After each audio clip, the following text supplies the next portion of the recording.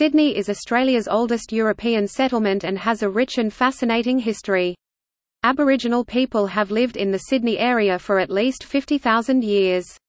Known collectively as the Eora people, which means here or from this place, there are 29 clan groups in the Sydney metropolitan area. Sydney was founded in 1788 when the first fleet arrived in Australia from England.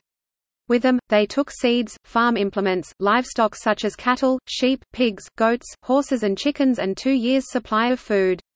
Sydney was named after Thomas Townsend, Lord Sydney (1733–1800).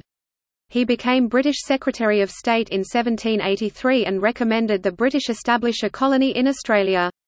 At first things were difficult for the colonists and food was short, although Philip sent a ship to South Africa for more provisions which returned in May 1789. Food was rationed and the rations were anything but generous. However, things gradually improved. A second fleet arrived in Australia in 1790 and a third fleet came in 1791. At first, the settlers in Sydney lived in simple wooden huts, but later convicts made bricks for houses.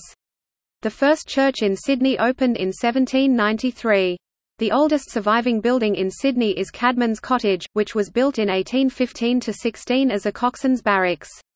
It was named after a John Cadman who once lived there. Furthermore, in 1806 William Bligh was made Governor of Australia. Bligh is famous for provoking the mutiny on the Bounty.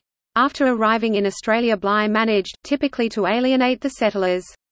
At that time rum was used as a currency. Bligh tried to stop this, but a group of officers overthrew him, declaring he was unfit to rule. They imprisoned Bligh and he eventually agreed to leave Australia.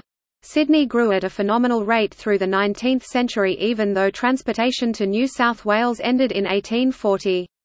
By 1861 the population of Sydney was 56,000 and it was a flourishing town. By 1881 the population of Sydney had grown to an amazing 221,000. As Sydney exploded in size, many new buildings were erected. Government House was built in 1845. Sydney Observatory was built in 1858. Another famous 19th-century building in Sydney is Vaucluse House, which was once the home of the statesman William Charles Wentworth (1790–1872). St Mary's RC Cathedral was built on the site of a previous church, which burned down in 1865. St Mary's Cathedral was consecrated in 1905. However, the twin spires were not added until 1999. Meanwhile, St Andrew's Cathedral in Sydney was consecrated in 1868 and the Great Synagogue was consecrated in 1878. During the 20th century, Sydney continued its rapid growth. By 1900 Sydney had a population of 481,000.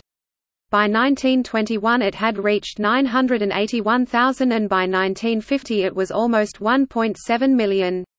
By 1975 Sydney had a population of nearly 3 million. However, there was an epidemic of bubonic plague in the poor parts of Sydney in 1900, which killed 103 people.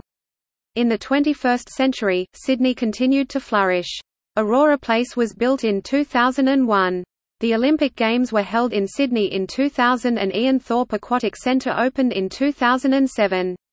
Meanwhile, the Rocks Discovery Museum opened in 2005. Today Sydney is a multicultural city with many immigrants both from Europe and Asia. It is easily the largest city in Australia.